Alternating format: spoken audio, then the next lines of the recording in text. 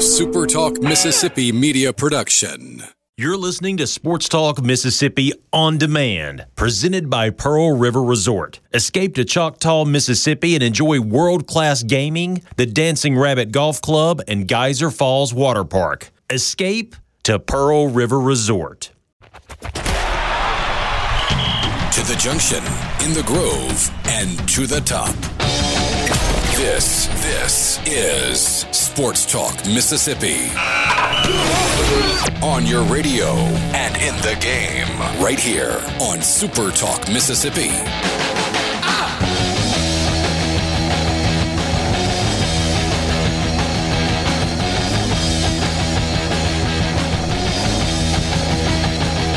Start of a new week, Monday afternoon, Sports Talk Mississippi, streaming at supertalk.fm. Thanks for being with us. Richard Cross, Michael Borky, and Batman, apparently. Are you wearing like a navy blue camo shirt? What's going on there? I am. Okay. You trying to like hide in the ocean? I don't get it. No, it's just kind of a thing. Okay. Camo print is really, really big right now. Oh, you up in the latest fashion trends? I mean, I'm wearing a comic book So t-shirt. hot right now. No, I wasn't necessarily putting it that way, but I mean, I guess I kind of keep up, and I feel like I'm taking crazy pills. I have a wife that owns a boutique, and kind of all those things. For women. Yes, that is a true statement, Michael Borky. It's just Monday, guys. We're off to a flying start. Let's roll. I kind of like my blue camo golf shirt. I thought it was the state fans that wore. You know what? Never mind. Yeah, that's a different type of camo, man. I guess, yeah. It's not all created equally, I suppose. I'll take your word for it. As I was saying, I'm Richard Cross. That guy's Brian Haydad. You heard Michael Borky just a second ago. We are glad to have you along. C Spire text line is open, 601-879-4395. Be honest, you know that your business deserves better, so get better with a C Spire business internet and phone bundle backed by real support.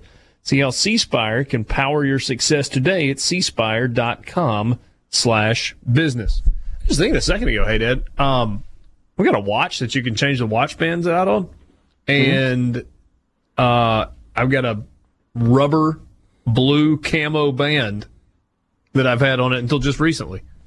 Well, nobody will spot you in the Ole Miss student section. That is a true statement on so many levels. So many levels. I do have something that I'm excited about, and I didn't even know that it was happening until 3 minutes ago. I had it. I had pulled up ESPN.com, and there was a web banner across the top of the page, and it says Bronco built wild. It's got the Ford Bronco logo on it, and over on the opposite side of the banner it says "Join the reveal tonight at 8:00 Eastern." Tonight they will reveal the greatly anticipated new Ford Bronco. There has not been a new Ford Bronco made since 1996. That is when the two-door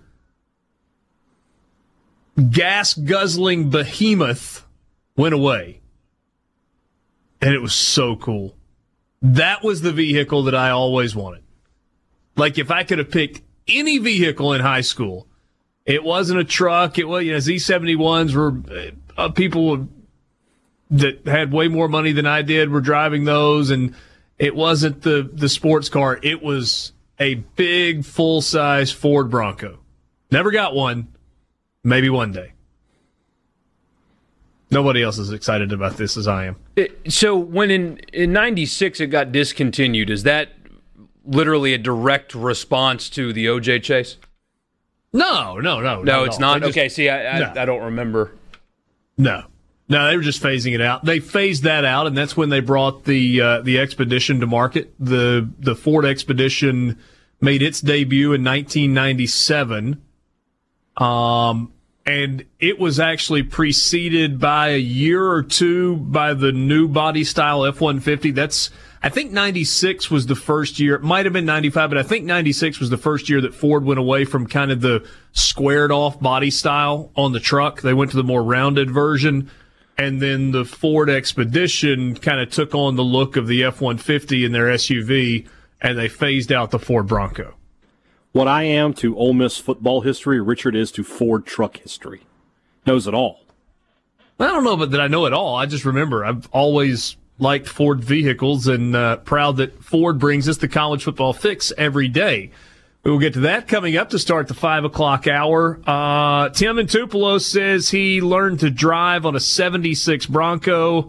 Matt in Newsite says put on the put OJ in the commercials. Richard and Wiggins. They had to release it today, if you remember, because they accidentally selected OJ's birthday as their release day. I didn't know that. Wow. So they pushed it back like 10 days because of it. Yeah. Richard and Wiggins says Ford Bronco with a big old speaker box in the back. I hear you, man. Here's a message that says all camo matters. Jeez. Oh, Thomas in Greenwood says the OJ Mobile. Yeah, his was all white. I was not even picky on the color that I wanted. So they had the green with the tan top. This was the Eddie Bauer version of it. They had the green with the tan top, the blue, the black, the dark red, and then kind of a creamy white. And those were I think 5 colors, the only 5 colors that came in the Eddie Bauer edition. And then in the XLT edition, you could get a bunch of colors there as well, but it wasn't the solid color with the tan back. Borky, do you even know what I'm talking? You've seen one of these, haven't you? I have, yeah. Okay. They are so cool. Anyway. The new one, at least the concepts I've seen, look sweet, too. Yeah, they do. I'm going to be fascinated to kind of dive in and look at them. Somebody says, tell Richard I've got an 84 full-size Ford Bronco with 35-inch mud tires for sale. Whew, big tires. You can tell him yourself. You just told me. Send me a picture to price. Although I'm not sure that I'm in the market for a vehicle right now. But if the price is right, the price is right, that thing will be in your driveway next week. Yeah, maybe. Kind of thinking more along the 94, 95, 96 era is what I'm looking for. But those are hard to find, and they're expensive when you can find them, especially the ones that are in decent shape. I have a buddy who. What was your first vehicle? What's the first vehicle you drove? Borky, let's make that. Hold on, time out for a second. Let's make that the Twitter poll write-in question today. First vehicle that was all yours, assuming it at some point in high school or whenever it was. Like I shared a little 2-door Nissan 5-speed pickup, no power anything, with my dad for a little while. But my first all by myself vehicle was a 1990 Chevy Blazer with a rebuilt 4.3 liter V6 motor in it, and it was 4-wheel drive, and you didn't have to have a key to crank it. The ignition switch did not need a key. Hey, what was the first thing you drove? God, it was an old beater. I don't even really remember the make of it. But it was, I was a grown up almost when I had it, and my mom couldn't afford a car. I was in my 20s. But it was this little red beater that I just basically, and I lived, this was when I lived in Jackson, and I lived a block away from where I worked, and I would just walk. I very rarely even drove that thing. Really? Yeah. Yeah, I mean, like a Ford Tempo or a Cutlass or who knows? No, it was like a little hatchback, man. It was tiny. Borky, what was your first vehicle? It was a burnt orange Chevy Colorado. Okay. Gifted to me by my grandfather. And welcome. God rest his soul. He was a wonderful man, but he told me that he got me that color because it was the same color as my high school. Was it the same So I drove around school colors for 3 years in high school. And proud to have it, right? I mean, burnt orange is just And especially on a car, too, because it's that shiny finish, so it looked like a penny, basically. Not a good look. Four-wheel drive?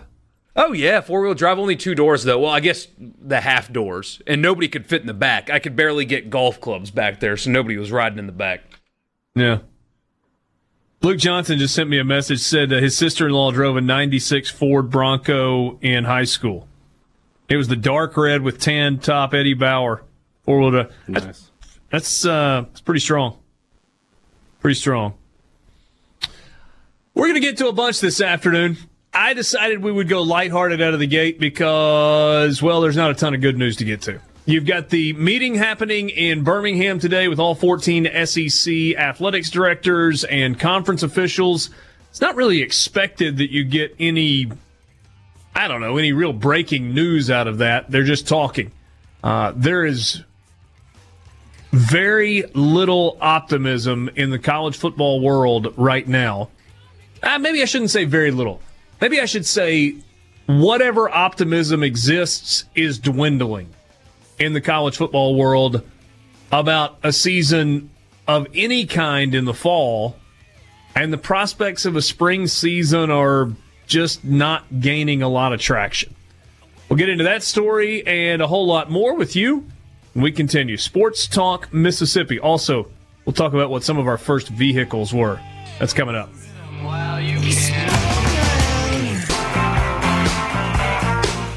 Week from Thursday, it is the 8th annual Palmer Home for Children Radiothon right here on Super Talk Mississippi. Every year there are children across the state that need a loving home, and many times these children are caught in unimaginable circumstances. That's why we need your help. You'll find out how Palmer Home for Children rescues and restores children. It's a faith-based organization, that doesn't take government money. So we need your help. One of the many ways that you can help is by donating an item to our Radiothon online auction. Still time to do that. Money raised from your item will go directly to help these children. If you've got something you'd like to donate to be auctioned during the Radiothon, let us know by emailing us. donate@supertalk.fm. Again, it's donate@supertalk.fm. We are glad to be with you this afternoon. Richard Cross, Michael Borky, and Brian Haydad. I got to read some of these responses because they are fantastic. The question on the table, write-in poll question today on the Sports Talk Mississippi Twitter feed at Sports Talk MISS. What was the first vehicle you drove? High school, college, whenever it was. Keith in Vaden, 1966 Volkswagen Beetle that he bought in 1975. So it was a 9-year-old Volkswagen Beetle.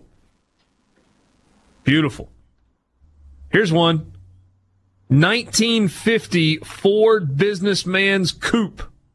It was lime green, and you could put 5 guys in the trunk to sneak into the drive-in movie.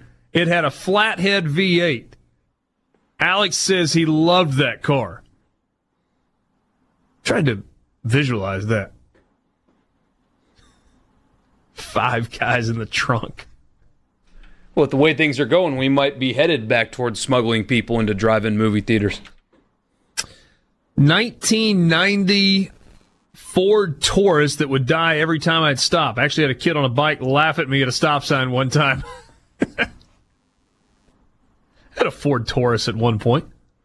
1969 Chevelle Malibu. Nice. Roger Ryanzi, I like this one. He says it was a 1976 Ford F100, and it had the 400 big block motor, and he named it Blue Ford. Larry and McGee went with a 1979 Bronco, said it was blue and white. Got a, not sure who this is from, a 1974 Opel Kadett. 86 model Bronco 2, so that was the smaller version of the Bronco. A 74 model Ford Pinto. John and Pearl had a 65 Vista Cruiser. Ooh, see, that's what I'm looking for right there. John in Oxford says, my neighbor bought a 1994 Ford Bronco that was Kelly green, and was a retired U.S. Forestry Service truck. Says it's awesome. That's what I'm looking for. One of those. These are awesome. Josh had a 1990 model Dodge Ram work truck with a 318 Magnum in it. Julie in Winona drove a 1979 Buick Riviera. Said it had a horn like a train. You guys aren't even remotely interested in this, are you? I mean, I'm listening. Yeah. I think that's cool. Yeah. A buddy of mine just went down the nostalgia road and went out and found either a 90 or a 91 model Chevy Blazer. It's what he had in high school. And he found one that was in like a grandma's garage with like 74,000 original miles on it. It's unbelievable. I mean, instant classic. Instant classic. What do you make of what's happening today in Birmingham? So, Sports Illustrated wrote the story. Not that we need anything confirmed from what Ross Dellinger writes, but certainly can confirm that this meeting had been on the books for a while. And he said it had been scheduled for at least 2 weeks. Know that there was some discussion within the SEC office that as soon as was possible in the month of July, they wanted to get all the athletics directors in the same place and have a meeting where everybody was able to sit down and talk and get away from the Zoom meetings. There was an AD call on Friday. That was a Zoom call for all the sitting athletics directors. They had debated when in the month of July to have this, whether it should be at the very beginning, whether it should be at the end of the month, a little closer to football season, and ultimately decided the sooner in the month, the better. So they got through the 4th of July holiday week and then put it on the schedule, obviously, for today. The original plan was just to kind of talk about everything, recovery process, how you're handling testing, best practices, etc. The agenda items, though, probably took a pretty dramatic turn. What would you anticipate the mood was like when they got started today? Or as they went through the day? Anxious would be the word I would come up with. Based on a lot of stuff I've seen from other places, not directly involving the SEC, the financial component is real. I mean, I sent you guys a stat where Iowa State, if they don't play football this fall, would lose $40 million. So what kind of scale do you think that exists at a place like Alabama or LSU or even Ole Miss or Mississippi State, where we get a lot more money here for being in the SEC than they do there? It is... I don't know if it would be a desperate angst, but that would be it, is anxious. They need this to happen, or else, in one of the articles I read, an AD was quoted, we're all F-word. They're all, for lack of a better term, they're all screwed if we don't have football this fall. So they need to... Woj all of a sudden? I no, because I didn't reply to... I know. But that's what they are. 17 is the appropriate vernacular. And so, I mean, driving over to Birmingham, I bet they were nervous because if they don't find a way to make this happen, they're screwed. One thing that sort of bothered me about this, and it's not from the athlete, is the media member saying, don't expect them to, this was already on the books. Yeah, well, we can have a meeting on the books, but if, Borky gets a new job and decides, hey, I'm leaving, we have to change the agenda of the meeting. So the idea that they're not over there right now, and that's not the number one thing on the agenda, and there might be something come out of it today that we find out, is silly to me. Now, they're talking about this right now. That's the number one thing to talk about, is what's going to happen with college football season. And now that the Big Ten and the Pac-12 have made these moves, what are we going to do? That's what they're talking about. So I'm not of the belief that this is just business as usual meeting and we're not going to find anything out. I imagine some news will leak out of it at some point this week. Yeah, well, we may see. I mean, I think you'll at least be able to gauge where the ADs are. Like where, in conjunction with the leadership at the conference level, collectively this group of leaders kind of is looking at things. You know what I'd love to see that we just don't have? And this is something that we're not going to get because nobody wants to attach deadlines or numbers to anything. But it'd be nice if there was like a if this, then this. You know, if by August the 10th, there is a 30% reduction in the daily positive test results from today's date, or you know, what's today, the 13th?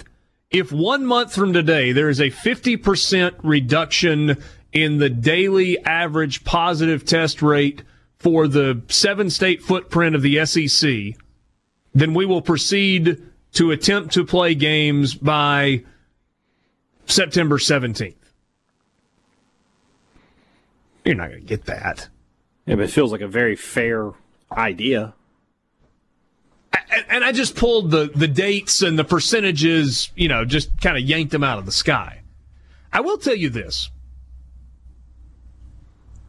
This may be the most concerning and most sobering news when it comes to some form of a college football season, right?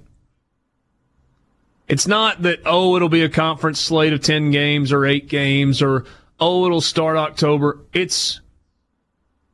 We've got real significant problems in terms of testing. 14 schools in the SEC are having to administer tests to their student athletes. The school that is turning those tests around the best, the fastest, is Georgia. They are turning around test results in 24 hours. That is spectacular.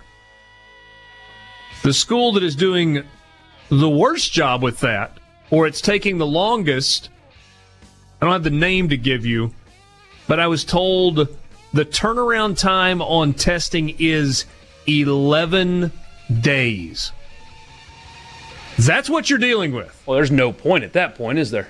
One school turning tests around in 24 hours, one school taking 11 days. How are you going to play a football season like that?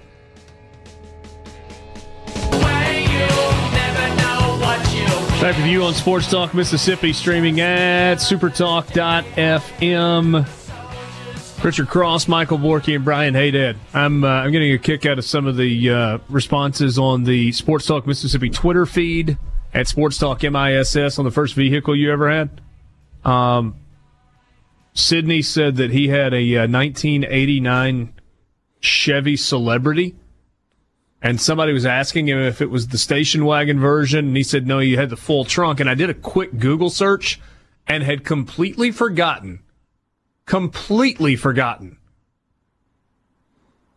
my parents at one point had a white Chevy Celebrity station wagon. This was not one of the fancy ones that was like that had the wood paneling down the sides. It was just like the all white. It was something. Woo!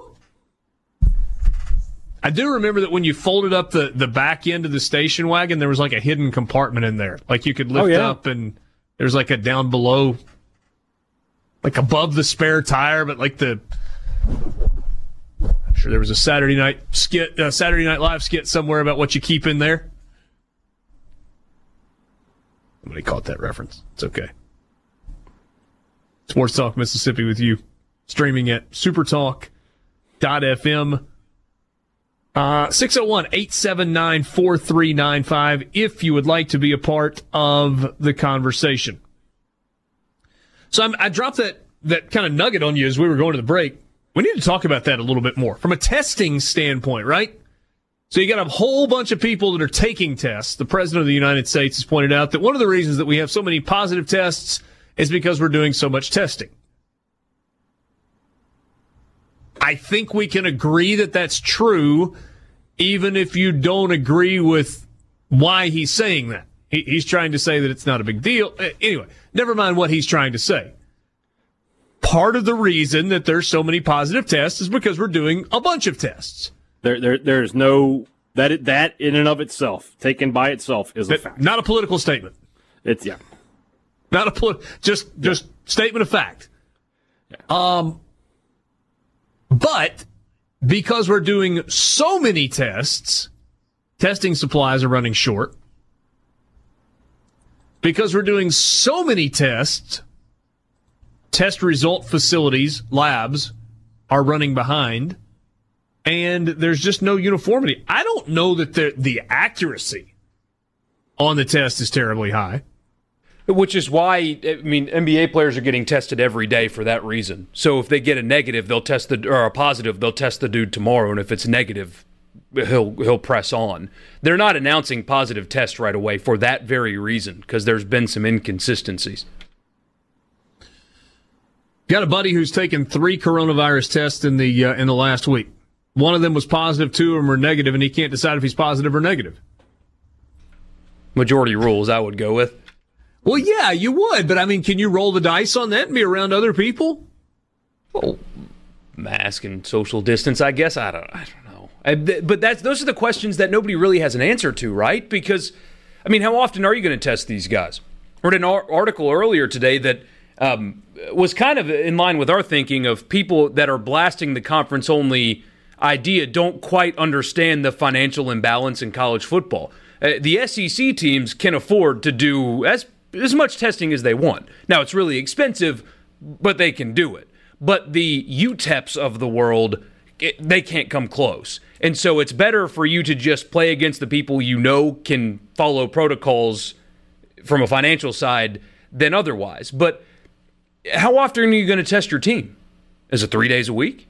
I mean, the NBA is doing every day, but they have access to not the big nasal swabs anymore. They're doing multiple different kinds. And they have, like, a disease-controlled, like, what would you call it, remote lab, like, on the bubble with them.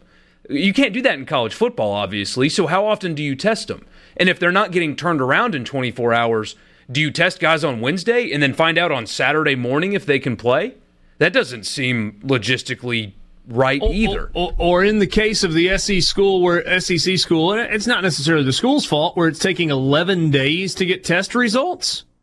Yeah, you just can't. You can't do. What are you gonna do? Test them on Wednesday and then get them for week 2 of the season? The results. And we've had people ask us, well, why delay the season only 3 weeks? It's not like the coronavirus is going to go away on September 19th as opposed to September 6th. Maybe that's part of the reason why. It's just more time will give you more avenues to get more access to testing, maybe even stockpile some if you need to. But that just gives them more time to regulate and be more regular with their testing protocols. Hey, Dad, I saw the director of the CDC a little while ago, apparently in a press conference, said if everybody would commit to wearing masks for 6 weeks, we'd knock this thing back. Oh, good luck. The direct quote is, if everyone could wear a face covering over the next 6 weeks, we could drive this into the ground. That's the director of the Center for Disease Control. To steal from my podcast, I believe that's a thing that is true, but I don't know if people will do it or not. I mean, I'll advocate it, and if I'm wrong 6 weeks from now, and you can come on Twitter and make fun of me all you want. I really don't care. But I'm willing to give it a try. I've got mine right here. Check it out. It's pretty sweet. We have to wear them in the office now. Look at that thing. Nice. You get the Pelicans mask? Yeah, it's pretty cool, right? There you go. Very good. Very good. It's you sort wear of it in the office? Only when you're not behind the microphone, huh? Yeah. Mm-hmm. Unless, I'm in my office with my door shut. But if you're going to be around people in any way, shape, or form, they're asking us to put them on. I mean, the entire metro area is under the governor's mandate. So, I mean, if not inside here, it's inside everywhere else. Yeah. Yeah, no, I mean, I'm good with this, right? Not that anybody necessarily wants to do it or it's all that convenient, but, I mean, what's the worst thing that's happening by wearing a mask? It's a little hot. You need to brush your teeth a little more often because your breath kind of stinks a little bit. I keep a big thing of extra in the car. Every time I put the mask on, I pop a piece of gum. What? I mean, maybe you get a couple little pimples along the bottom of your chin because of where the mask rubs. I mean, if those are the worst things that are happening, then might as well give it a go. I had a buddy who just had a child recently that in a group text earlier said that he would wear his kids' diapers on his head if it meant he got to go to a football game this fall. Kids' diapers. Not a used one, but just like he would strap a diaper around his head if that meant he got to go inside of a stadium. And for me, and I said this on the podcast, I may have said it here, but what I said about the flag, how you couldn't be pro-flag and pro your school of choice, it's the same thing here. You can't tell me, I want football back, but I won't wear a mask. Those are mutually exclusive at this point.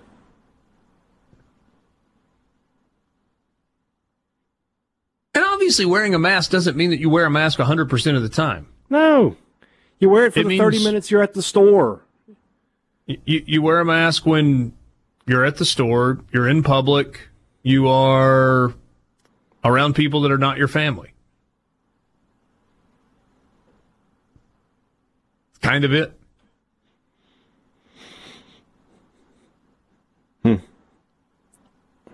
So we'll see. If you were an athletics director in that room today, what would you be saying?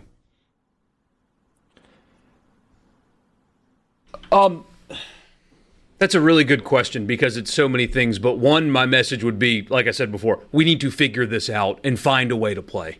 We have to. There's no choice. I've seen more and more people suggest that the spring's a viable option, but I don't see that either for a lot of reasons. And when you have doctors and medical people saying that it's really just not a safe thing to do to ask these kids to play 2 full seasons in 1 year with half the time in between, that's probably not a viable option either. There's also no guarantee that this is gone in February either. So if you move the season to February, and oh, by the way, the coronavirus is still around because it is a virus, you don't just snap your fingers and it disappears.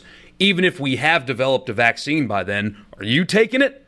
Because I know a lot of people that won't just because it's so brand new. It's going to be around a while. There's no guarantee that we can have full stadiums a few months from now.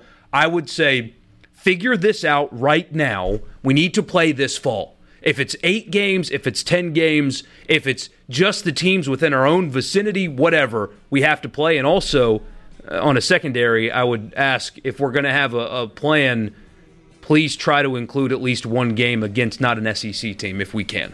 Preserve the rivalries. If we're going to play, we might as well try to do that too, right? I just wonder when the athletic directors and the coaches and stuff are going to stop making, nice PSAs and start saying, hey, you, and in no uncertain terms, what has to happen. Think there's still time? I do. I do believe there's still time. Not for a Labor Day weekend start. Probably not, but to get into late September, early October, yes, there's time. Sports Talk Mississippi with you, streaming at supertalk.fm. We'll be right back. Back with you on Sports Talk Mississippi. Richard Cross, Michael Borky, and Brian Haydad. So, Russell Westbrook's got the Rona? He does, but luckily, he has not yet to arrive in Orlando. And that's why he's late, because he tested positive. So that's a really important thing is he has not been hanging around other guys and then tested positive. He is not there yet. Put it on his Insta. I tested positive for COVID-19 prior to my team's departure to Orlando. I'm currently feeling well, quarantined, and looking forward to rejoining my teammates when I'm cleared. Thank you for all the well wishes and continued support. Please take this virus seriously. Be safe. Mask up. Hashtag why not. James Harden is not there either. He just wanted to hang at his preferred clubs a little while longer before he entered the bubble. He knew what they were going to be deprived of. Although there was some kind of Instagram model or something that's claiming that she's already been invited to sneak inside of the bubble. So, oh, really? Yeah. Yeah, I saw that. And that very well could have been, fake to get popular, but I wouldn't put it past these guys. So would it surprise you is perhaps the better question. Oh, not one bit. C-Spire text line, 601-879-4395. Our company receives COVID test results in less than an hour. 11 days is not wanting to know. Yeah, man, I don't know what the process is. I mean, maybe they're sending them to Bangladesh to have them processed there. I don't know. But the person who told me that would know. Maybe they don't want to know the answer to it. Maybe there's a bottleneck in that particular state. Maybe the supply chain people that they're using are using carrier pigeons and Pony Express to get the test from one spot to another. I don't know. Just relaying the info. And I'm telling you that one school in the SEC, Georgia, is processing tests and turning them around in 24 hours. And there is a school at the opposite end of the spectrum that it is taking 11 days. I don't know that that's every test. Maybe that was a one-off.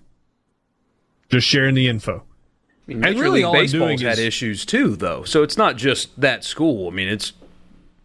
Yeah, and I think more the illustration, though, is that it's not uniform. Right? I mean, there's no... You take a test, you send it to this place, they process it in 6 hours, and you get the results before the sun comes up the next morning. I'm not laughing at you. I don't know if that's why you paused or not. What are you laughing at? It appears Manchester United blew it in the final minute of the game here. That's good news for my boys. Wait, were you going to be out? No, we would have been dropped down to fourth. But now, if this goal stands, and I don't see why it wouldn't. Oh, that's a good goal. Then they'll stay in third. Good thing that's not my team. Not sure that we've established yet who my team is. We have not, but we'll get there eventually. How does that happen? That's like the last kick of the game, probably. Richard points out that rapid test results are not that accurate. That's the other thing that I was going to say a second ago, is that's what I've heard, is when you do the quick turnaround test time, the accuracy suffers, apparently. I don't know. Either of you taken the COVID test? No, have not. I have not. I haven't. And I'm a guy. I had asthma when I was a kid, and I sometimes get colds pretty easily. I haven't had any kind of symptoms of such throughout this. So, you have very thankful. Had symptoms? I have not. I have not had any symptoms. Like I don't know if it's like seasonal allergies, but sometimes I just get like a terrible cough or just be sort of stuffy or whatever. But I have not had any problems this whole time. Thankfully. If you got symptoms, like before you even went and got tested, what would your fear level be? Knowing what happened to David Johnson, whatever, or would you be like, knowing what happened to David Johnson, and knowing that he and I are probably pretty close to the same age, and I'm a bigger guy like he was before he got sick, and I would be very nervous. Yeah. How would you react, Borky? More frustration than anything else. Would have to not touch my son for 2 weeks. I couldn't imagine not being able to do that. That would just kill me. So that's all I would think about, really, is the fact that I couldn't be around him for 2 weeks or however long. Yeah. I think it'd be hard to do, too. It's like, okay, how do you stay away from all the people in your house because you don't want to infect them? And who else do you need to stay away from? Yeah. Like, and my office is separate from the house. And I could kind of hang out there, but I don't have a bathroom there, and I don't have any way to bathe there. And I don't think I could go for 2 weeks without those two things. Hose yourself off in the back, buddy. Yeah, maybe that's the way to go. Do the which in the middle of the summer when it's 95 degrees, not that big a deal. Not that good. We are solving problems. Well done, Michael Borky. Here we go, 4 o'clock hour, Sports Talk Mississippi, streaming at supertalk.fm. Richard Cross, Michael Borky, Brian Haydad. Thanks for being with us on this Monday afternoon. The C Spire text line is open to you, 601-879-4395. Want double the data for the same dang price? Well, now all prepaid by C Spire plans get double the high-speed data through the end of the year. No bull, just better wireless. Learn more at cspire.com/prepaid. Thanks for being with us this afternoon. We've got winners and losers coming up in just a second. Couple of things. Shams. I don't know why I can't ever remember that. So Shams is a great NBA writer. Kwanzaa, it doesn't matter. Says Kings center Richaun Holmes crossed the Disney campus line to pick up delivery food and must quarantine for 10 days, 8 of them remaining. In related news, National Collegiate Athletics Association was so mad at Alabama that Kent State got the death penalty. You said it NBA wanted to make an example out of somebody. Yeah, that's kind of what's going on here. If LeBron needed to make an example out of somebody. They could have caught LeBron at a restaurant with like 3 positive tested people with no mask on, and they would be sitting like, in his lap. Yeah, exactly. Sorry. You know, and not the direction would not you're have been an issue. You're thinking of James Harden again. Yep. Apparently so. They did get really good news, though. So when players arrived in Orlando last week, they made them quarantine in their rooms for 48 hours. They all had to. They tested 322 players on Tuesday of last week, only 2 positives, and they didn't let them enter the bubble with everybody else. So far, only 2 positives out of 322, and that was before they opened the bubble. So far, so good as far as their path to getting games going here in a couple of weeks. Yeah. There's an interesting string of tweets from the governor of the state of Mississippi. And I'm going to read them to you. Because I'm fascinated by this, to be perfectly honest. This is as it pertains to COVID. Governor Reeves says, let's talk about herd immunity.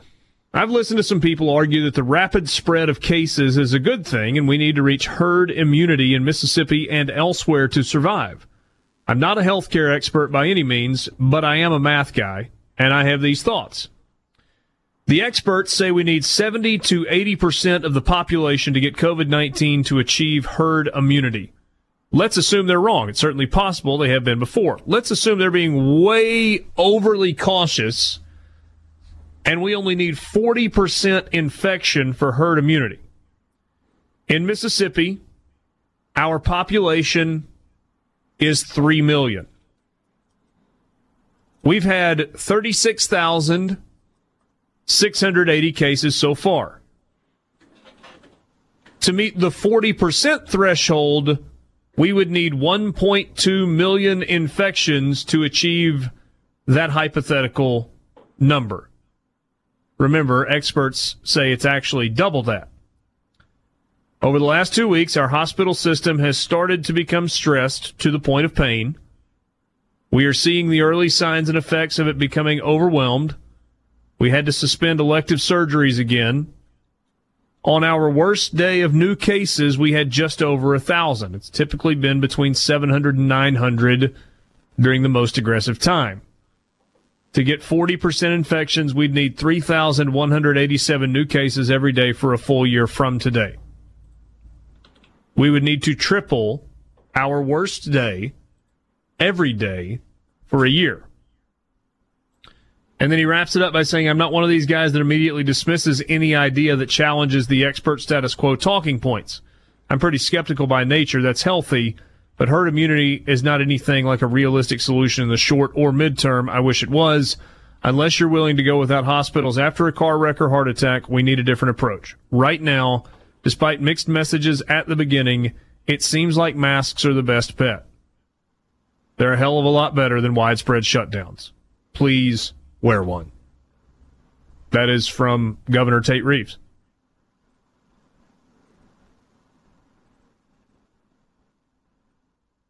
At this point, he makes a lot of sense there. Yeah, I didn't realize it was that significant. On top of the studies that have said, and it's still a new virus, but I read yesterday morning that antibodies aren't present after a few months. At least they diminish greatly. So even the concept of that from you're immune forever so far hasn't held up either.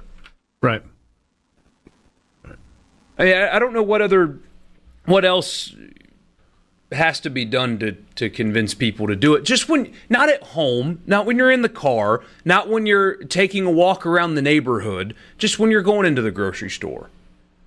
What reason would you not wear one now? After the head of the CDC, after your very Republican governor, health experts. I mean, I like how you you're a very Republican governor. Yeah. What is the counter at this point? I mean, the president now is wearing one. What else do you need? Yeah. It's just a few minutes when you go in public. You just talked yourself into a corner, basically. You've sat here and spent the last few weeks screaming that anyone who does that is weak and, doesn't believe in freedom. And now the president that most of those people would support is doing it, and you're just like, crap. So, what are you going to do? You've talked yourself into it. You know what, Brian? The life lesson that Brian Haydad taught us? He taught us a very real-time life lesson last year, and has admitted that this is his way of thinking. It's okay to change your mind. Yes. Brian Haydad went from Joe Burrow really should be sacking groceries at the Sack and Save. He went from that to, guys, I'm driving the train for the Heisman Trophy. Get on board. Exactly. He changed his mind. When you get presented new information, with evidence that made more sense than what he was using earlier. That's my T-shirt. We finally got it. We finally know what's going to go on my T-shirt. Hey, what's Dad, that? It's okay to change your mind. Okay. That is my Borky for something, and hey, Dad, it's okay to change your mind. There's my platform to run for office right there. We're going to get to winners and losers in a bit. Hey, Borky, what was that? Oh, my platform would be no taxes. Borky, no taxes. Hey, Dad, you can change your mind. That's my platform. I think I could win a lot of votes if I ran on it. You're not going to get taxed anymore, but I don't know if it's practical.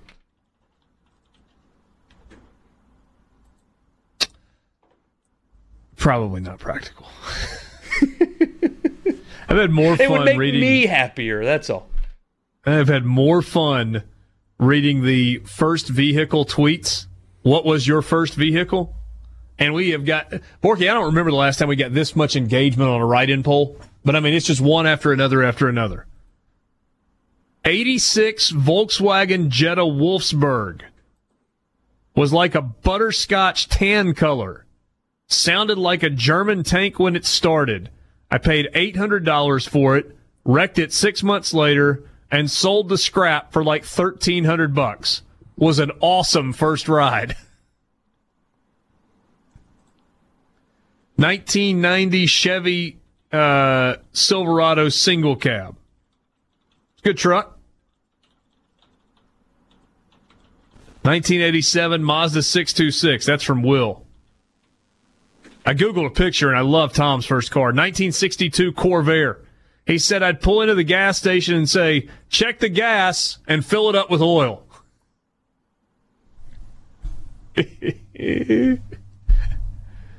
86 Ford Mustang hatchback. I'm not sure that 86 to 94, 93, 94, I'm not sure that's the Ford Mustang's proudest days. Like the 60s Mustangs, yeah. Made a heck of a reboot mid-90s and, have gone forward with them. That whole mid-80s to mid-90s era for the Mustang was not its best. Some might argue. 1988 Ford Ranger, 67.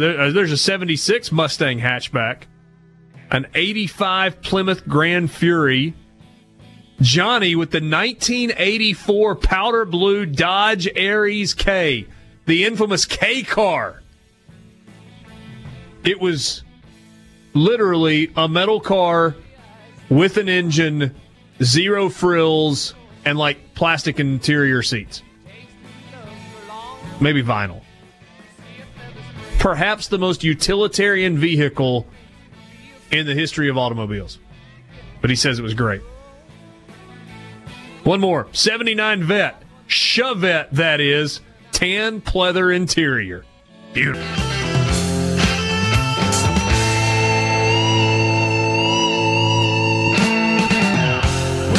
Sports Talk Mississippi with you, streaming at supertalk.fm. Richard Cross, Michael Borky, and Brian Haydad. We always do this on the first day of the new work week. We think about what we liked and what we didn't like from the weekend. We call it Winners and Losers. All I do is win, win, win, no matter what. I'm a loser, baby. We got winners. We got losers. Americans love a winner and will not tolerate a loser. Winner never win, and a winner never quit.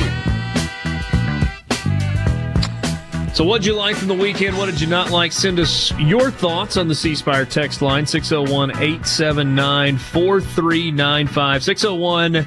601-879-4395. From the weekend, what did you like? Hey, Dad, give me a winner. Jeffrey Simmons. Okay. Simmons was back in Starkville this past weekend and put on a really great football camp that was free of charge. And you talk about a star-studded lineup of guys who came to help him.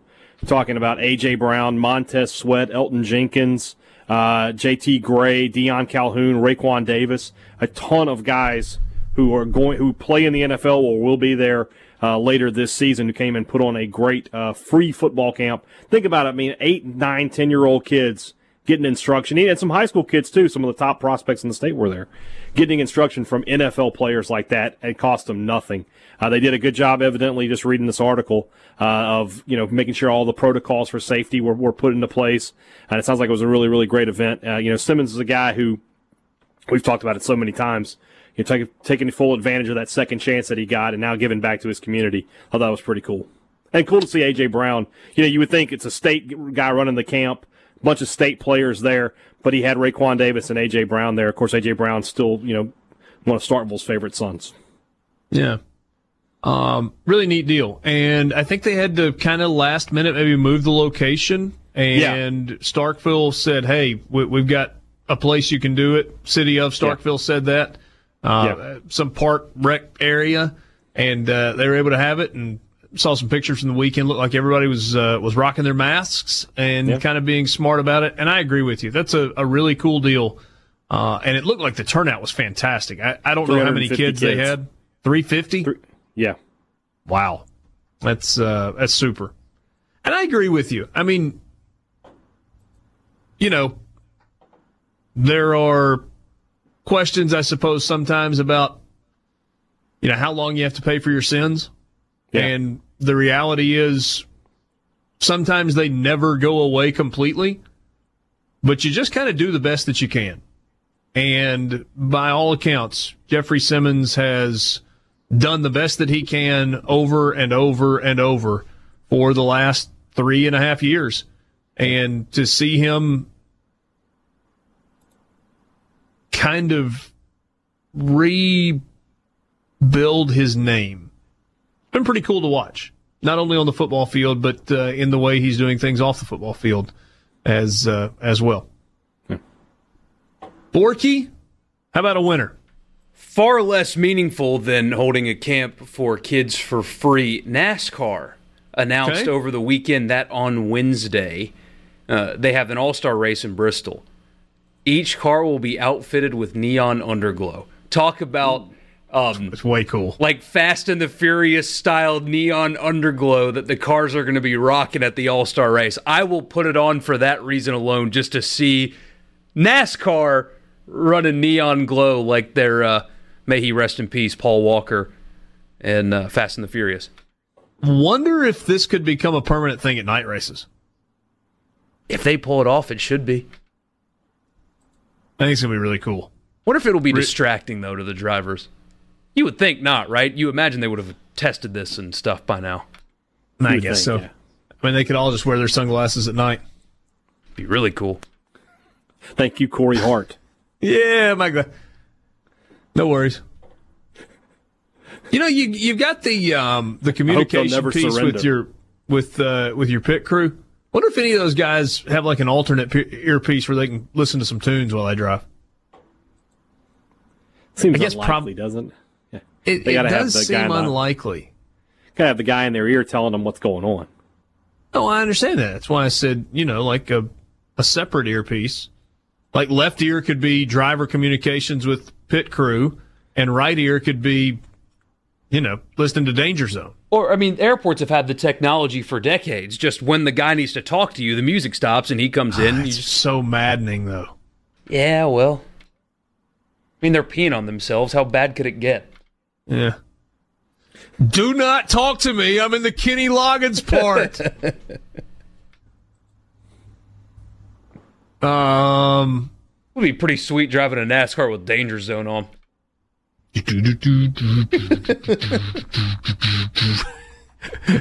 in the home stretch. They had a great finish, by the way, over the weekend as well. They were 4 wide on the last lap. Pretty cool.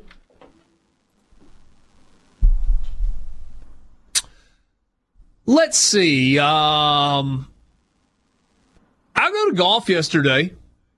They had an early start to the final round of the Workday Charity Tournament. I think that's what they called it. And it was at Muirfield in Ohio, Dublin, Ohio, right outside of Columbus, Jack's course. They're going to play the Memorial this week.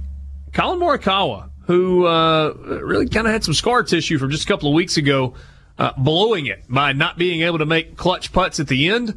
Well, this time he made some clutch putts down the stretch and forced a playoff, and on the third playoff hole, a ho-hum par to beat Justin Thomas.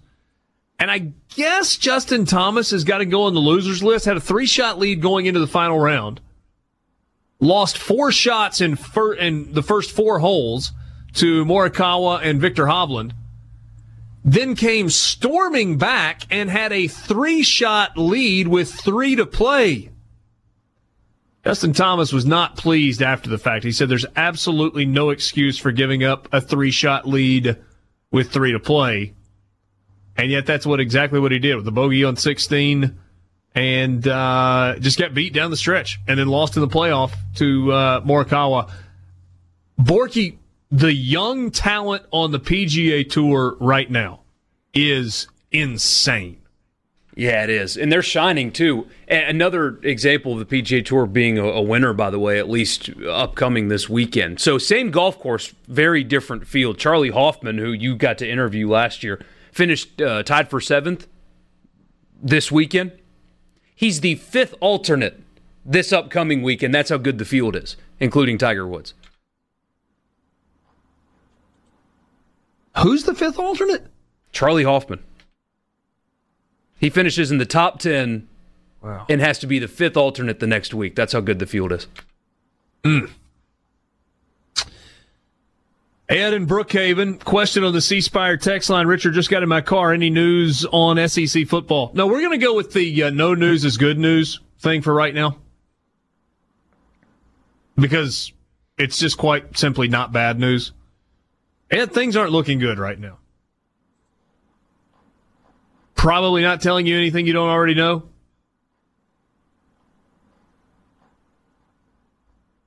Let's switch to the loser side of things. And I'm just going to kind of tell you that I think at this point, if you're not wearing a mask in public, you're a loser. I don't like it. You probably don't like it. None of us like it. But most of us like football. And most of us like restaurants to be open, bars to be open, and businesses to be open, and people not to die. And if we don't wear masks and COVID keeps spreading like wildfire as it has for the last, 4 to 6 weeks with this kind of spike all over the place, then we're going to have businesses closed, and we're going to have restaurants closed, and we're going to have bars closed, and we're not going to have football, and people are going to die. So wear a mask. Don't be a loser. And you can get team-specific ones. Ole Miss, Mississippi State, they're selling them now. Just all you have to do is Google it. But you can get the M-State logo on the mask you have to wear in public if you're in one of the 13 counties, or an Ole Miss logo. I've got a Pelicans one. You can get Saints ones, too. I mean, you can support your guys while covering your face. Or you can just wear the hospital-grade ones. Well, that too, but... baby blue with white trim. Or you can just get solid color. I mean, they're everywhere now. It's not like it's hard to find a mask anymore. Right. Mine's just super comfortable, though. I would encourage getting one of these because it doesn't bother me at all. We will get Michael Borky and Brian Haydad's losers when we continue, and we will get to some of your winners and losers on the C Spire text line. Be right back. It's just a shame, that's all. I could say day and you'd say night. Tell me it's black when I know that it's white. Always the same. Back with you, Sports Talk Mississippi, streaming at supertalk.fm. Got a message a second ago that said, where's the evidence that masks work? I don't have any. I'm not a doctor. But I know whatever it is that we're doing right now doesn't appear to be working. And I'd like to have college football. So give it a go, and if it doesn't work out, then what have you lost? Wearing a mask for a few weeks? Again, you can make fun of us after. If we were wrong, go right ahead. But also a quick Google search tells you that there is. Now, it's not 100%. I mean, if that's your goal, well, then good luck. 100% effectiveness is to stay at home by yourself forever and hope that the delivery guy that brings you food doesn't have it. But which is an epidemiologist fantasy. Of course. Just make the whole world lock up in their house and never leave home, and we can rid the world of germs and sickness and everything else. Just don't ever go back outside again, because if we do, we won't have immune systems and we'll all die. Yeah, but there is anecdotal evidence that suggests that it does help slow the spread down. Now, I'm with you. I said this on the Sunday show. You were told in February, in March, by the medical people that they don't do anything and you don't have to wear one. There's a clip that still gets shared to this day of Anthony Fauci saying, oh, you don't have to wear one, they don't help. Well, things have changed since then. They've learned more, and especially in places like Japan, where mask wearing is part of the culture pre-coronavirus, their caseload was tiny. Their death numbers were tiny, and people are attributing that to mass mask wearing. And generally, they're a little bit healthier than we are in America, but it's not even just there. It's around here. There is now, it is anecdotal, it's not 100% effective, but there are studies that say that they do help mitigate the spread to some degree. Whether it's minuscule or not, as long as you're helping mitigate the spread, why would you not do it? On top of that, the head of the CDC, the Center for Disease Control, not the World Health Organization that has weird ties to China, the American CDC, said if everybody wore masks for 6 weeks, we would kick it into the ground. That guy probably knows more than the meme that we see on Facebook. Yeah, maybe so. Or maybe he's wrong. He could be wrong, but I trust that guy. I don't know that I trust anybody. But my thought is almost just like, well, why not? Because nothing else seems to be working. So, say what?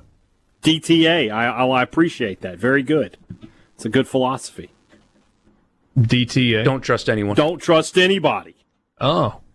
Stone Cold Steve Austin told us to do that. Well, you know what, though? Before Stone Cold Steve Austin was telling us that, Super Talk Mississippi was giving us a different version of that. It said, never trust nobody. Yeah, there's still some of those stickers floating around here, too. Those bumper stickers are floating around. I've never seen that. That's funny. Yeah. We need to re-up those. There's probably the sound clip on the board, Borky. The Never Trust Nobody sound clip. I'll look for it. That was on, it was JT's show for everybody. That's good stuff. For forever. Let's see here. C-Spire text line. Angry text incoming after saying, if you're not wearing a mask, you're a loser, LOL. So far, it hasn't been like that. Hasn't happened. One message, the reason they said not to wear masks was because there was a shortage and they didn't want the hospitals to end up without them. They're actually before to that.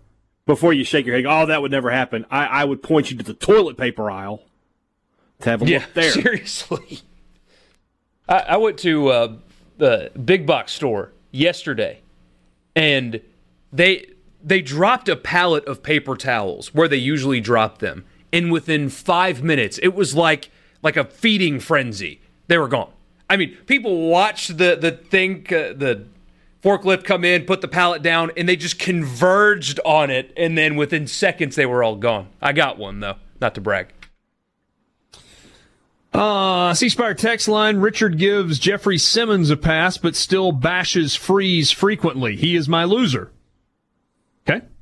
I did respond to that. I said, didn't give him a pass, said you sometimes have to carry your sins forever, but was cool to see him making the most of his opportunity.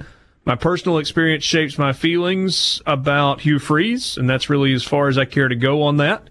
I'll never deny he's a good football coach, maybe even a great one. When did Freeze ever ask for an apology? Offer an apology? When did he ever say, hey, I did wrong and, I'm sorry for that? I missed it if it happened. Well, I mean, he's given versions of apologies along the way. And to his credit, the I'm on a texter version of a diet right now, I guess. He said, me and my family have personal experiences with Freeze and his family, and those it's nothing but good. Sins can be forgiven, don't have to follow us. Consequences, however, often do follow us. Thanks for the response. Yeah, appreciate you checking in. And you mentioned his family as well. I have nothing bad to say about anybody. I'm not even really saying anything bad about you. I just kind of got nothing for him. Other than the fact that he's a good football coach. And I will continue to say that. Simmons was in Starkville where I work today. That is a large human. Yes, that's from Cody and Tupelo. I've learned during this NBA bubble thing, you're seeing a lot of content come from it, but that all of the players are having to use like the Disney hotel stuff, so the Disney beds and chairs and all that. Giannis Antetokounmpo, however you say his last name, was sitting in a normal person chair. Wait, try that again? Giannis, the Greek freak. We'll just go with Giannis. Was not sitting. That hard, is it? I've heard it so many different ways. I think it's Antetokounmpo. We'll go with that. Giannis was sitting in like a normal human ballroom chair, and he made it look like he was sitting in a toddler's chair. I mean, we don't appreciate the size of athletes until you see them doing normal people stuff. Especially me. I'm a big guy. I'm not tall, but I'm big. And I, go back and find the interview I did with Drake Dorbeck from the Hull Trophy, Connerly Trophy presentation. I mean, he just dwarfs me. It's crazy how big some of these kids. Yeah. Simmons is a monstrously large man. Stan and Ripley on the C-Spire text line. We've been playing travel baseball for 6 weeks now straight. People are everywhere that are close together. I'm also in there with them. Nobody's wearing a mask. That's in Tennessee and Alabama. It's packed. I just don't see it. It's blown way out of proportion. Just my opinion. Media has everyone scared. Not saying it's not there, but it's not that bad. Results can be sketchy. Look, Stan, I honestly, Stan, I don't disagree with anything you're saying. I don't. But these positive test results are coming from somewhere. And it's clear that in Mississippi and in Alabama and in Georgia and in Florida and in Texas and in other places, South Carolina, I'm just kind of looking at the SEC footprint, Tennessee, the positive test results are up. Do I think the media has a bit of an agenda? Yeah, I do. Do I think that this thing is going to miraculously go away on November 4th if Joe Biden becomes president? Maybe not like immediately, but I think it will get much smaller very quickly. That means I got a tinfoil hat on my head, so be it. I just believe that. I think this has become as much a political issue as it has become a public health issue, but there is a public health element to it. And the reality is our hospitals in Mississippi, just Mississippi, not even talking about anywhere else, are more crowded than they have been. They are more crowded to the point that Dr. Dobbs and the governor have restricted elective surgeries. I don't know if they updated that restriction today. I know on Friday going into the weekend, the restriction was no elective surgery where an overnight stay was required. You could still have same-day outpatient surgery.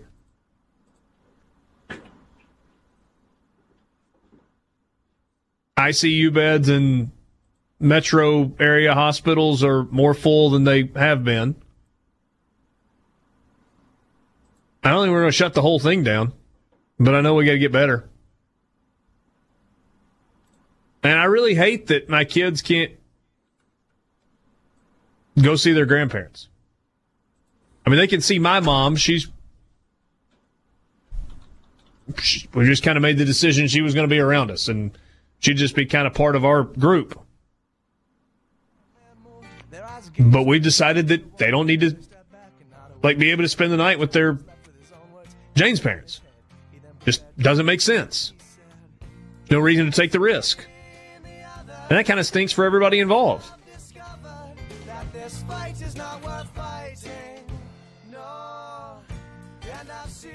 Hey, Dad, did you have a little bit of hesitation in going to see your mom last weekend? Yes. Yeah. But it had been a long time, right? Been since Christmas. I mean, sometimes you got to weigh risk and reward. I get that, but I don't have the answers. Not at all. Sports Talk Mississippi with you. More coming up. Streaming at supertalk.fm. I have a new favorite thing, by the way. A single dissenting opinion makes you a liberal. That's where we're... Well, it's this same thing on the other side, too, though. Yeah. It's definitely both ways. It's yeah. Yeah. I have a particularly very left-leaning, very good friend in a group message that I'm in. And yesterday, he said Joe Biden is no better than George W. Bush when it comes to politics. So, I mean, it's both sides. Yeah. Yes. Mm-hmm. Man, try to make sense of that, because I couldn't. I will not try to make sense of it. I will give you that George Bush is more toward the middle than the mainstream Republicans that are out there right now. Especially and probably has moved more toward the middle post-presidency than at any point in time in which he was in the presidency. I mean, does Joe Biden really have the reputation for kind of being left center? Yeah. I mean, I guess he kind of does a little bit, but there are a lot of people that think he will be pushed in whatever direction they want to push him, which will not be toward the middle. Well, that's kind of how things are going. You're either all in or you are all out, and nuance when it comes to particular issues is non-existent. I had a conversation with a buddy at dinner on Saturday night about just this. Kind of a continuation of the conversation that we had on Friday about compromise and federal politics and working together and actually getting things done and when things changed. Fascinating stuff. Sports Talk Mississippi with you, 601-879-4395. Guys, any news on how football practices are going? They're not. At least not right now. You have two teams in the NFL that are supposed to report to training camp on Saturday. The Texans and I forget the other. But they haven't agreed on protocols or anything yet. So you would imagine, unless that happens this week, that training camp start will get pushed back a little bit, which is okay because they've cut the preseason in half. They don't need to rush to this, but that's something to keep an eye on. It's not a wage dispute like you saw with Major League Baseball, because most people assume that the NFL players, if they play games, are going to get their salaries. They're not going to have that prorated stuff. At least that's the understanding among people. That doesn't seem like the issue, but protocols and testing and those kind of things haven't been agreed upon yet. And they seem kind of far off on it right now. So they're supposed to start practice this weekend, and they're not close to being there. So what, in terms of the biggest questions that are out there between the NFL and the Players Association in terms of protocols, or at least some of what they've agreed on at this point? Yeah, they've started. They've got like a checklist. They're going down the list. They have some agreements, but the big stuff is still out there. They have not agreed on preseason games and testing protocols. So no fans will be at training camp, but teams are going to be able to have up to 2 fan events at stadiums with strict protocols, if it's allowed in their local markets. When fans are allowed at games, they will be required to wear face coverings. Actual training camp schedule of practices can be tied to the preseason game questions. So they're not there yet, and they haven't quite figured out the economics yet. They have not. So the players sent a proposal to the league, and it included no escrow of 2020 salaries, a flat cap for 2021. So they've already agreed to a cap this year, but they're afraid that revenues are going to shrink, therefore the cap's going to shrink. They are asking for a flat cap of $198 million, and to spread this year's revenue loss over the next 8 salary caps starting in 2022. So next year, no change. In 2 years from now, they're hoping that caps can start going back up, and they can apply this year's losses to the caps going up to 2030, which I think is kind of a smart idea to keep your from the player's perspective, to keep us paid, mitigate your losses over the next few years. Our salaries may not grow as much, but at least they're not going to shrink. And they're also asking for full salaries even if games are canceled. That might be what gets said no to, but they're going through back and forth. Most people think the league is going to pay them full salary, though.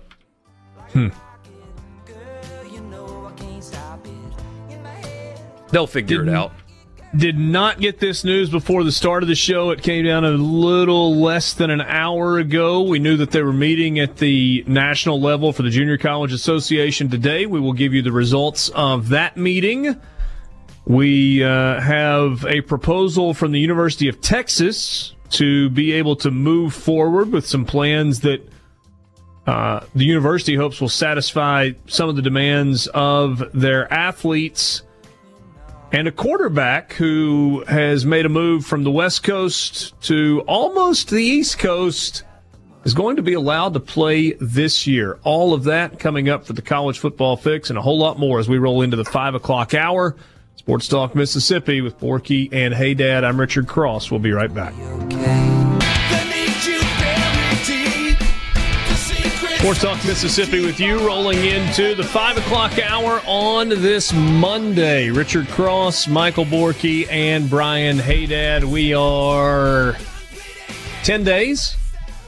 Today's the 13th. Yeah, 10 days away from the 8th annual Palmer Home for Children Radiothon on Super Talk Mississippi. Hope you will make your plans to be with us 1 week from Thursday for that event. It's going to look a little different. It's going to sound a little bit different this year. Because we're in a little bit of a different time, but still going to be incredibly, it's going to be a great day. And it always is. It's one of our favorite days on the calendar every single year. And part of the reason that it is our favorite is because you, through the years, have been so incredibly supportive of Palmer Home and the work that is going on at that special place. Look forward to telling you more about that as we get a little bit closer. C Spire text line is open to you, 601-879-4395. Bull, there's a lot of it in wireless, but C Spire thinks you deserve a plan that's actually what it says. Here's the real deal. The best plan for 1 or 2 lines, period. Unlimited talk and text, 10 gigabytes of high-speed data, $45 a line with autopay and paperless billing, just $50 without autopay. How's that for fine print? No bull. That's the real deal. Switch today at cspire.com/real deal. Bunch to get to right here. It's time for the College Football Fix. Just doesn't want to play for me today. I'm hitting the button. It's there. Just not. I hear it. You do? I don't. Why do I not hear it? I can hear it. It's the old ESPN college football theme that's song what it's supposed music. to be. College Football Fix is driven by Ford and your local Mississippi Ford dealer. Log on to buyfordnow.com and find out why the best-selling trucks are built Ford tough. You can also go to Ford.com and check out the countdown clock for the big reveal. The wait is almost over. 1 hour, 51 minutes, and 12 seconds until the Bronco makes its world premiere. The 2020-2021 Bronco, the legend returning. Oh, I hope it looks as good as they always have. So anyway, you can check that out tonight. BuyFordNow.com. Find out why the best-selling trucks are built Ford tough. Let's start at the junior college level. Plan of action out of Charlotte, North Carolina, where the National Junior College Athletic Association had an important meeting today. Following the recommendation from the Presidential Advisory Council and the NJCAA Board of Regents, they've announced an adjusted plan of action for the upcoming academic year. Following the vote on Monday, a majority of competition will be moved to the spring semester. Here is a quote from Dr. Christopher Parker, President and CEO. Our greatest focus is and always has been providing the best opportunity for our student athletes through a unified effort from our Presidential Advisory Council, the Board of Regents, and leadership staff. Our most recent plan of action provides a path that keeps our student athletes competing at the highest, blah, blah, blah. What's the plan of action? All winter sports competition will begin in January, with the majority of championship seasons moved from March to April. These sports include men's and women's basketball, wrestling, swimming, and diving. Men's and women's bowling, indoor track and field will be held at the beginning of March. The most recent plan of action shifts all close contact fall sports to the spring semester. That includes football, men's and women's soccer, and volleyball. Cross-country championships for all three divisions and half-marathon championships will remain as their originally scheduled dates in the fall, as well as Division III women's tennis. That's a lot of words. I'm sorry. Junior college football is being pushed to the spring. That's going to be really interesting to see how they pull that off. It says, along with the adjustments to competition season and championship dates, they provided information as it relates to scrimmage and practice dates and allowances in the fall. So my hope is that over the next couple of days, we'll be able to visit with some junior college officials in the state of Mississippi, whether it's an athletics director or a president or a football coach or maybe a few of those folks. And we're going to try and understand what the real impact is. What does this do to rosters? We don't have guys at junior colleges for 3 and 4 years. It's a 2 years at most proposition. Other than maybe in some very unique situations. Yeah. For some folks, it's a single semester. For some folks, it's a year and a half. For some folks, it's 2 solid years. But we know that every 2 years, these rosters completely flip. Every year, half of the roster flips. At least half of the roster flips. Sometimes more than that. And so there's this constant turnover at the junior college level. So what is that going to look like if we've got National Signing Day on the first Wednesday in December? Or whenever, mid-December, whenever it is. I don't remember. 13th, whatever the day is. You got junior college kids signing D1 scholarships all over the place. So are they out of there? A lot of them enroll mid-year so that they can go through a spring practice. Is there going to be a spring practice?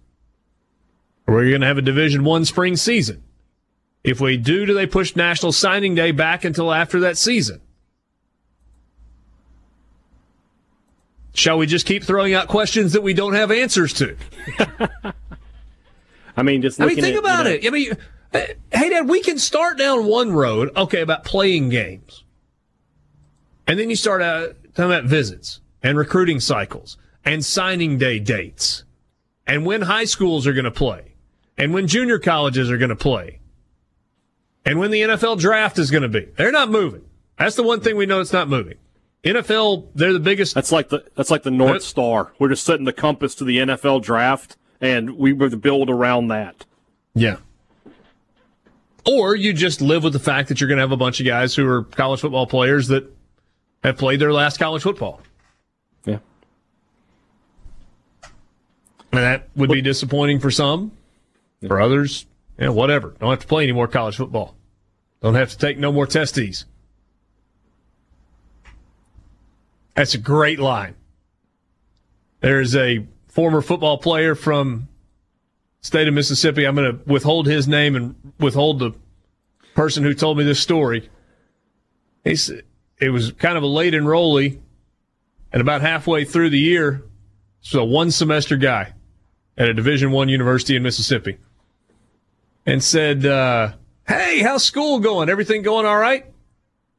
Oh, no, sir. I don't take no testes. One semester, signed a big old contract in the NFL, and was on his merry way. I'll fill in the gaps for you later, hey, Dad. I feel like I have a guess, but yeah. Anyway, yeah. Looking at Mississippi State just real quick. They had a couple of JUCO commitments in there. Navonte Strong is a December graduate, so my guess is his playing days are done. He'll sign with MSU as quickly as he can. Yeah. I guess it helps him pick up an extra year of eligibility for Mississippi State. He'll have 3 years now because he's not playing this season. Cortez Eatman was a guy who's supposed to be a May graduate, so I don't know how this will affect him. I assume that he will not play that season because I would think, unless they're going to change the rule, if he signs at any point, you got to think you're ineligible to play at the JUCO level. But even if you aren't, do you want to play in that? Sort of the same thing we're talking about with the NFL guys. Do you want to say, okay, well, I won't sign until after the season. Then you get hurt. Oh, we don't have a scholarship for you anymore. Yeah. So I don't know. Well, and then, okay, what about roster sizes?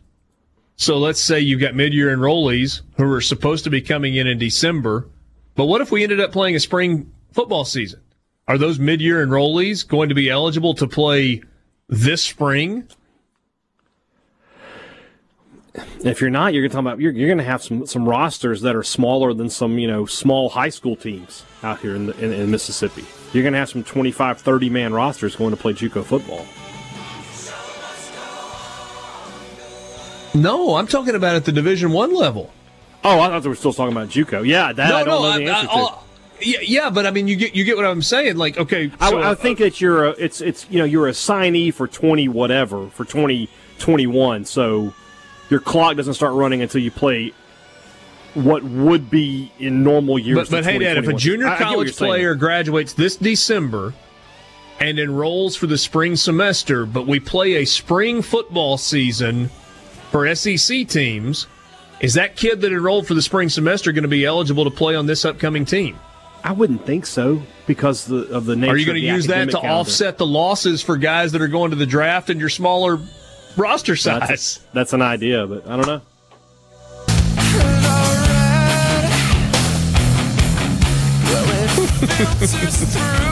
I'm reading the story on the SEC website.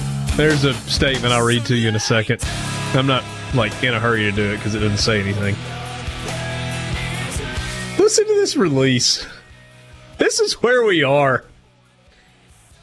Southeastern Conference Athletic Directors met on Monday at the SEC office in Birmingham to discuss SEC and college athletics issues. The athletics directors and members of the SEC staff convened Monday morning and met until late in the afternoon in the SEC's Kramer Moore Conference Room, the largest conference room in the SEC office, which allowed for social distancing of the group. Thank you for letting us know that. Somebody thought they had to put that in there. Otherwise, you were going to get you're telling us to wear a mask and you're not wearing a mask. You're all meeting in the same place. You're not wrong. And so several external groups and individuals participated by video conference. Here's the statement, by the way. We had a productive meeting on Monday and engaged in discussions on a number of important issues that will contribute to critical decisions to be made in the weeks ahead. The ability to personally interact over the course of an entire day contributed to the productivity of the meeting. Thanks for that. It's clear that current circumstances related to COVID-19 must improve, and we will continue to closely monitor developments around the virus on a daily basis. In the coming weeks, we will continue to meet regularly with campus leaders via video conferences and gather relevant information while guided by medical advisors. We believe that late July will provide the best clarity for making the important decisions ahead of us. There's one sentence in there that means anything, and it's the last one.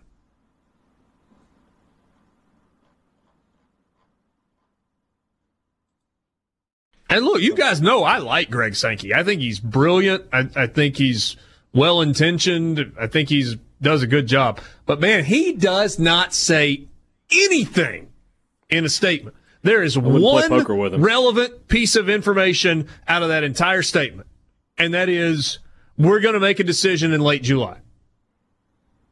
I do appreciate the fact that they're not panicking. I think their conclusion is going to be similar to that of the Big Ten because their options are kind of being taken away from them. However, it would have been very easy to panic and say, oh, we're doing the same, just to fall in line with everyone else. It is kind of nice to see that they're taking the, wait, we don't have to make this call right now approach to it. Exactly what they're saying. That said, there has been communication, Dad, between the SEC and the ACC about keeping some of those non-conference games in place. Good. We've been talking about that, yeah. And I think it would make sense that, if you can, to talk to some of your other regional conferences to try to maybe find some G5 schools that you could play, or some FCS schools you could play. I sort of outlined that on today's Thunder and Lightning podcast. One other thing to remember, by the way, late July, that's not exactly, way down the road.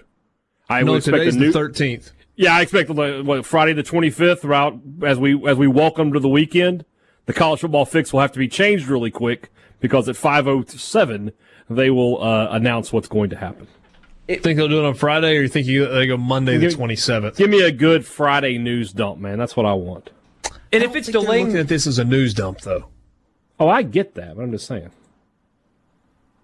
If they're delaying the start of the season, then there's absolutely no reason to rush it, and that would be okay. I think who was it? Pete Thamel that ran a story today, and the way he's teasing it is we have to just get over the fact that we're going to have football this fall because it's not going to happen, and he had some source that said that nobody believes it's actually going to happen, and we all just need to get over it, was the premise of the story. Yeah, I read it, and I was like, that's kind of wringing your hands. Yeah, a little bit, especially because they are trying and will try to do everything in their power to not play in the spring. Maybe that's where we end up, but all that has to be done is a plateau and maybe a slight decline in positive case rate. That's what it's going to come down to for us getting football, or at least to schedule a season out, as if the increase stops. I'll be honest with you, though. Look, a couple of things. One, if I just had a lot of money, like stupid money, I'd go buy a bunch of pearl necklaces and send them to people like Pete Thamel and Dan Wolken and whatnot, just so they could have something to literally clutch and they wouldn't have to do it figuratively. That'd be great. So that's kind of as an aside. There is pessimism, even among people who have been extremely optimistic, that it's going to be really hard to do this. I asked someone over the weekend, have you given up on the idea of a football season? And the response was, no, I haven't given up on it. No, I'm not there yet.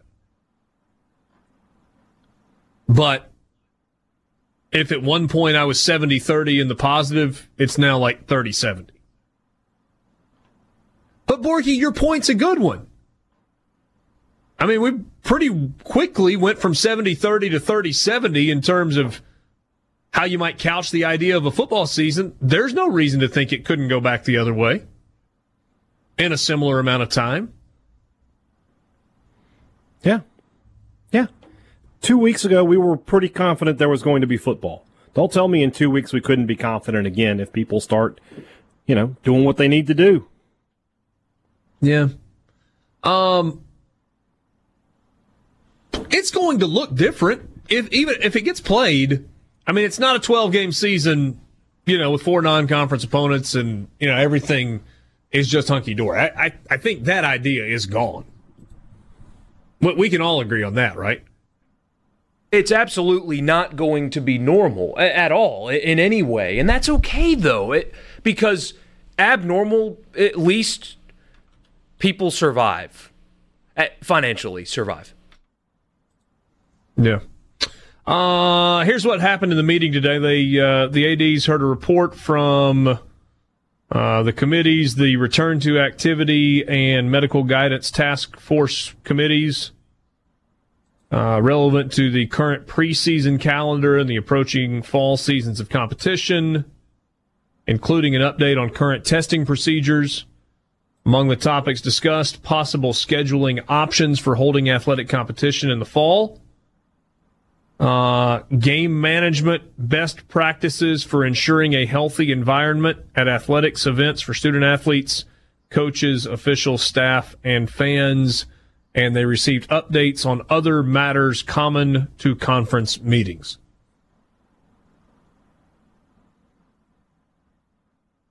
So there. I got a question.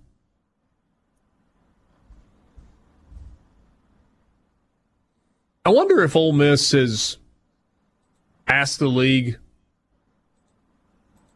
if they would consider releasing that money that's being held in escrow a little sooner, given the current status. It's a good question. I would lobby for it. I mean, what's the worst they're going to do? Say no? Yeah. Well, and when I wonder. That due to Ole Miss? Say what? When was it originally due to go to Ole Miss?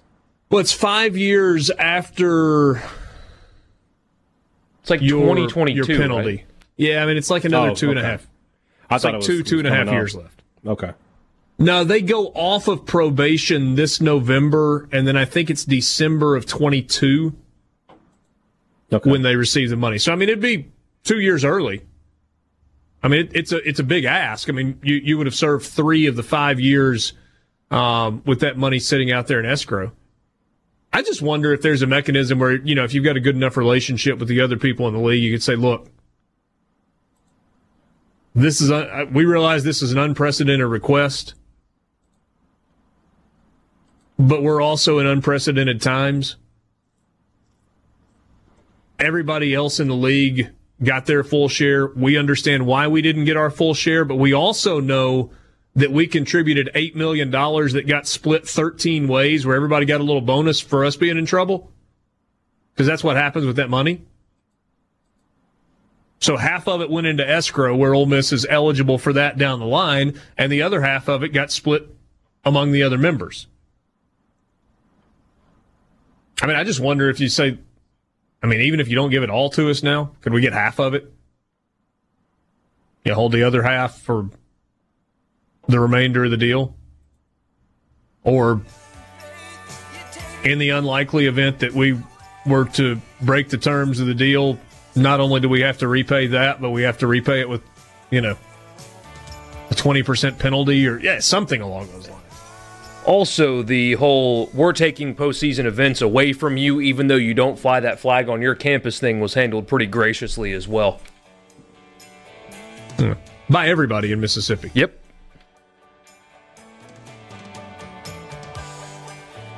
Look forward to an announcement from the league in the next few weeks, hey, Dad, where both Mississippi State and Ole Miss are awarded some postseason events as a tip of the cap for their cooperation. It really should happen. Tennis, golf, something. It happened in South Carolina. They got the women's tournament as a direct result. So same thing needs to happen here.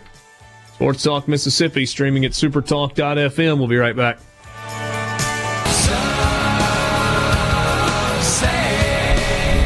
Had a message on the C Spire text line, 601-879-4395, that simply said, OMG, RC. And I said, what? They said, give money early for breaking rules to Sharks? My response was, all I said was, I wonder if Ole Miss is asked, what's the worst thing the league could say? The money is sitting there in escrow, and these are fairly unprecedented times. And the response was, agree, but why? They broke rules. Do we agree on that? Yes. Clearly. And received depending on who you ask, an extremely significant or an extremely insignificant punishment from the NCAA. Completely depends on who you ask. It definitely depends on who you ask. But they received a punishment nonetheless from the NCAA, and there was a significant financial penalty that was associated with it as well, not only from the NCAA, but from the SEC. Because they were not eligible for the postseason, they missed out on the postseason revenue. The way that works is that money is taken, half of it goes into escrow, the other half of it is distributed to the other schools that are not on probation. And so there's $8 million for 2 seasons of missed postseason revenue for Ole Miss that is sitting in an escrow account of some law office, or maybe the SEC has its own escrow account. I don't know. I was simply floating if I were Keith Carter, and I tend to think that this has happened, I would be lobbying on behalf of my institution for maybe an early distribution of it, at the very least, a portion of those funds. But with some sort of you got to give safeguards to the league. I mean, it's not just, hey, out of the goodness of your heart, would you mind going ahead and giving to this? We're in an incredibly difficult time. Everybody is tight on cash right now. We've been punished by the NCAA. We've been punished by the league. We've served this. The only thing that's still hanging out there is that cash. And we could desperately use it. Is there anything we could do to allow that to happen? So, yeah. Did they break the rules? Of course. Of course they did. That's part of the punishment. If you're a parent, sometimes you choose to change the punishment. Sometimes you don't. We probably change it more often than we should. Right, hey, Dad? No doubt about that. No question. Yeah. Michael Borky. Why is JT Daniels immediately eligible at Georgia? Been looking for this one all day. Borky versus NCAA. Go! That's a fantastic question. All I'll say is this. I'm okay with the player getting immediately eligible. I think that should be a rule anyway. A student can transfer wherever they want. Yes, I know it's different. But a student can go wherever they want. As long as their credits transfer, it's all good. Students can get jobs while on scholarship for something, and it's all good. Coaches can up and leave and get another school to pay their multi-million-dollar buyout for them whenever they want to, so a player should be allowed to do the same thing. However, if JT Daniels, who is literally only transferring away from Southern Cal, I think he has a USC tattoo on his body somewhere, California kid, went to Southern Cal, was a starter as a freshman, got hurt, his backup played better than him and was not going to relinquish the job, wasn't going to play, so he transferred somewhere else only because of that reason. If he's immediately eligible, that means, or it should mean, every player that has transferred since the end of last season to now should also be granted immediate eligibility. Full stop. You can't convince me otherwise or give me another scenario that makes sense. If he's immediately eligible, every single transfer should also be immediately eligible, no questions asked. Because he is transferring across the country away from home just because he lost his starting job. And don't forget that there's no ill will. This is not, hey, I got run off by a coach or they were saying horrible things about. He said when he entered the portal that, hey, I might come back to USC. Clearly he liked being at USC. He just realized I'm not going to play there. So yeah, this is just classic rich getting richer, if JT Daniels had transferred from the University of Idaho to Southern Illinois, he would not be eligible today. But he transferred from USC to Georgia. We can make that happen for you. He has a Trojan helmet tattooed on his right leg above the outside of the LA Coliseum. It's easy to fix. What schools did you use as an example just a second ago? University of Idaho to Southern Illinois. Okay. Let's use a different example. He was transferring from the University of Southern California to Mississippi State. Would he have been ruled immediately eligible? I don't believe so. He was transferring from the University of Southern California to the University of Mississippi. Would he have been ruled immediately eligible? I don't believe so. I mean, look at Alan Love last year, transferred from Louisville to Mississippi State. Transferred close to home. He's from I think in Birmingham or in that area. Transferred close back to home. Did not receive immediate eligibility. This guy is transferring over 2,000 miles away. Immediate eligibility. Loved JT Daniels' tweet also. Really excited for the opportunity to play immediately, compete for a job at Southern Cal. I will have no comment on the transfer, the waiver process, or the decision by the NCAA. Of course not. See if I can read it directly. I was paraphrasing. On Twitter, thank you to the NCAA for granting me immediate eligibility and allowing me to play football this fall. I will not comment on the waiver or transfer, but look forward to a great 2020 season with my teammates. It's either that or he threw Southern Cal way under the bus for something. Yeah, possibly. And now, if you're Jamie Newman, what do you do? He's winning that job. Well, if he wants to, he can transfer somewhere without having to sit out. He could. So I talked to Jake Rowe from Dogs 24/7 a few weeks back. You can find that at supertalk.fm or wherever you get podcasts. And he made it pretty clear. He agrees with Borky that Newman's just so far ahead at this point. Now it becomes the question of ahead. How is he ahead? And taking a snap in spring ball. He's just been there, though. He's at least been on campus. He's been talking to coaches and going through some workout. Daniels wasn't even on campus as of, I guess, 4 weeks ago when I did that interview. He also didn't underperform and lose his starting job. Well, there's that, too. So he got hurt and lost his starting job. That's true, too. He underperformed and lost his starting job. That is a fact. Well, he was not getting it back. My point I was going to try to make is, what happens as the season gets delayed? Hold on a second. Hold on. Was he losing his starting job if he had not gotten hurt to Keaton Slovis? If he kept playing the way he was, probably. He was bad, man. I know he was a freshman, but let's not pretend like he lit the world on fire and just so happened to. This isn't, Chris Leak, Tim Tebow situation where Leak was really good and he just got hurt and the guy behind him was just a little bit better. A lot better. He won the Heisman. But Chris Leak was good. Daniels was not good. Yeah, all-time leading passer in the SEC. Yes. Yeah. But Leak was good. I mean, it was a good quarterback. That's not what happened over there. Sorry, I interrupted you 14 times. That's fine. It's fine. I'm used to it. It was just, if we delay the season, if we end up in a spring season, well, I mean, I don't know that Newman would stick around for that anyway, but right now, if you said put money on who the starting quarterback is for the Georgia Bulldogs, I would be tempted to put it on JT Daniels. Do I hear a stake bet? I'm in. No, I'm not in for that.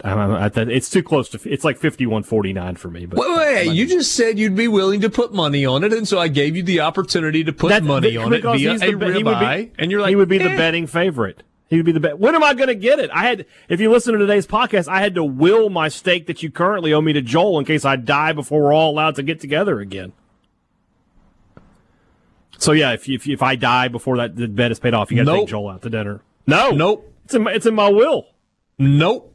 It's going to happen. Non-transferable. Look at this. You're not going to respect my dying wishes. You did not read the fine print on your betting slip. It is non-transferable. There's no slips. You're just making things up now. Yeah, well, I hope Joel's not depending on that to be his last meal, because he'll be a hungry cat. Yeah, you have no honor, Richard Cross. Come on. No, I do have honor. I will pay my bet to you. If I have and an in the event that incident, you croak into the great beyond, I will think about you the next time I eat a steak. I'll have a bite in your honor. Unbelievable. Buying Joel a steak if you croak. Tune into tomorrow's podcast to find out what I really think of Richard. I'll tell him off. Thunder and Lightning, wherever you get your podcast. You can also get the Rebel Report, the Super Talk Eagle Hour, and, of course, Sports Talk Mississippi.